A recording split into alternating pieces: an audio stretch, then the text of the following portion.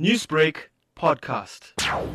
The decision is coming as no surprise because I think we already have precedents in what happened with the Gupta-linked companies where the financial institutes decided that they will no longer do business with such, and it was because of reputational damage.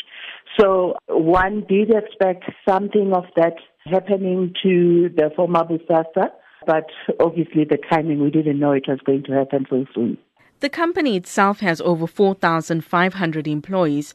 Liquidation at this stage does sound very scary. How will it affect them? That's a huge concern because at the moment South Africa is battling with high unemployment rates. For 4,500 employees who will potentially lose their jobs, it is a concern for the country. But if one then looks at the state of affairs where the financial institutions have pulled off, that therefore means that Bosasa come 1 March, they cannot have any transactions through their nominated bank. It looks like there isn't really a positive result for the employees as far as this is concerned, because obviously even if they were to continue operating, but how do you get paid? African Global Operations, formerly Bosasa, has established a lucrative client base. Could the company now be broken down and sold out chair for chair? That still needs to unfold because obviously they've just broken the news now. You are right that one of the options or possibilities could be that the company might still continue to exist in a totally different form and totally different management.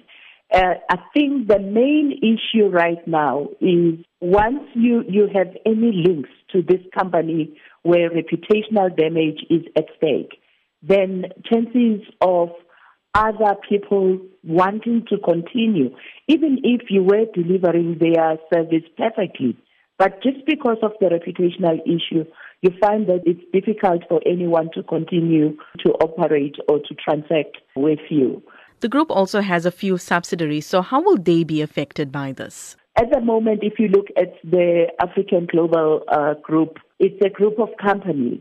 The statement says the entire group obviously is applying for liquidation. So I am yet to see what is going to happen to their fleet management subsidiary, for example, to their human resources management subsidiary or their IT. Whether as the group is being liquidated, are they all going to be liquidated? That the detail to that has not yet come out. One needs to watch this liquidation very closely because unlike where a company goes into voluntary liquidation because of financial difficulties, in this particular case, we have not heard or not seen that the African Global Group is on the verge of insolvency. It seems to be more reputational and the fact that without a bank account, they cannot do any business. Newsbreak, Lotus FM, powered by SABC News.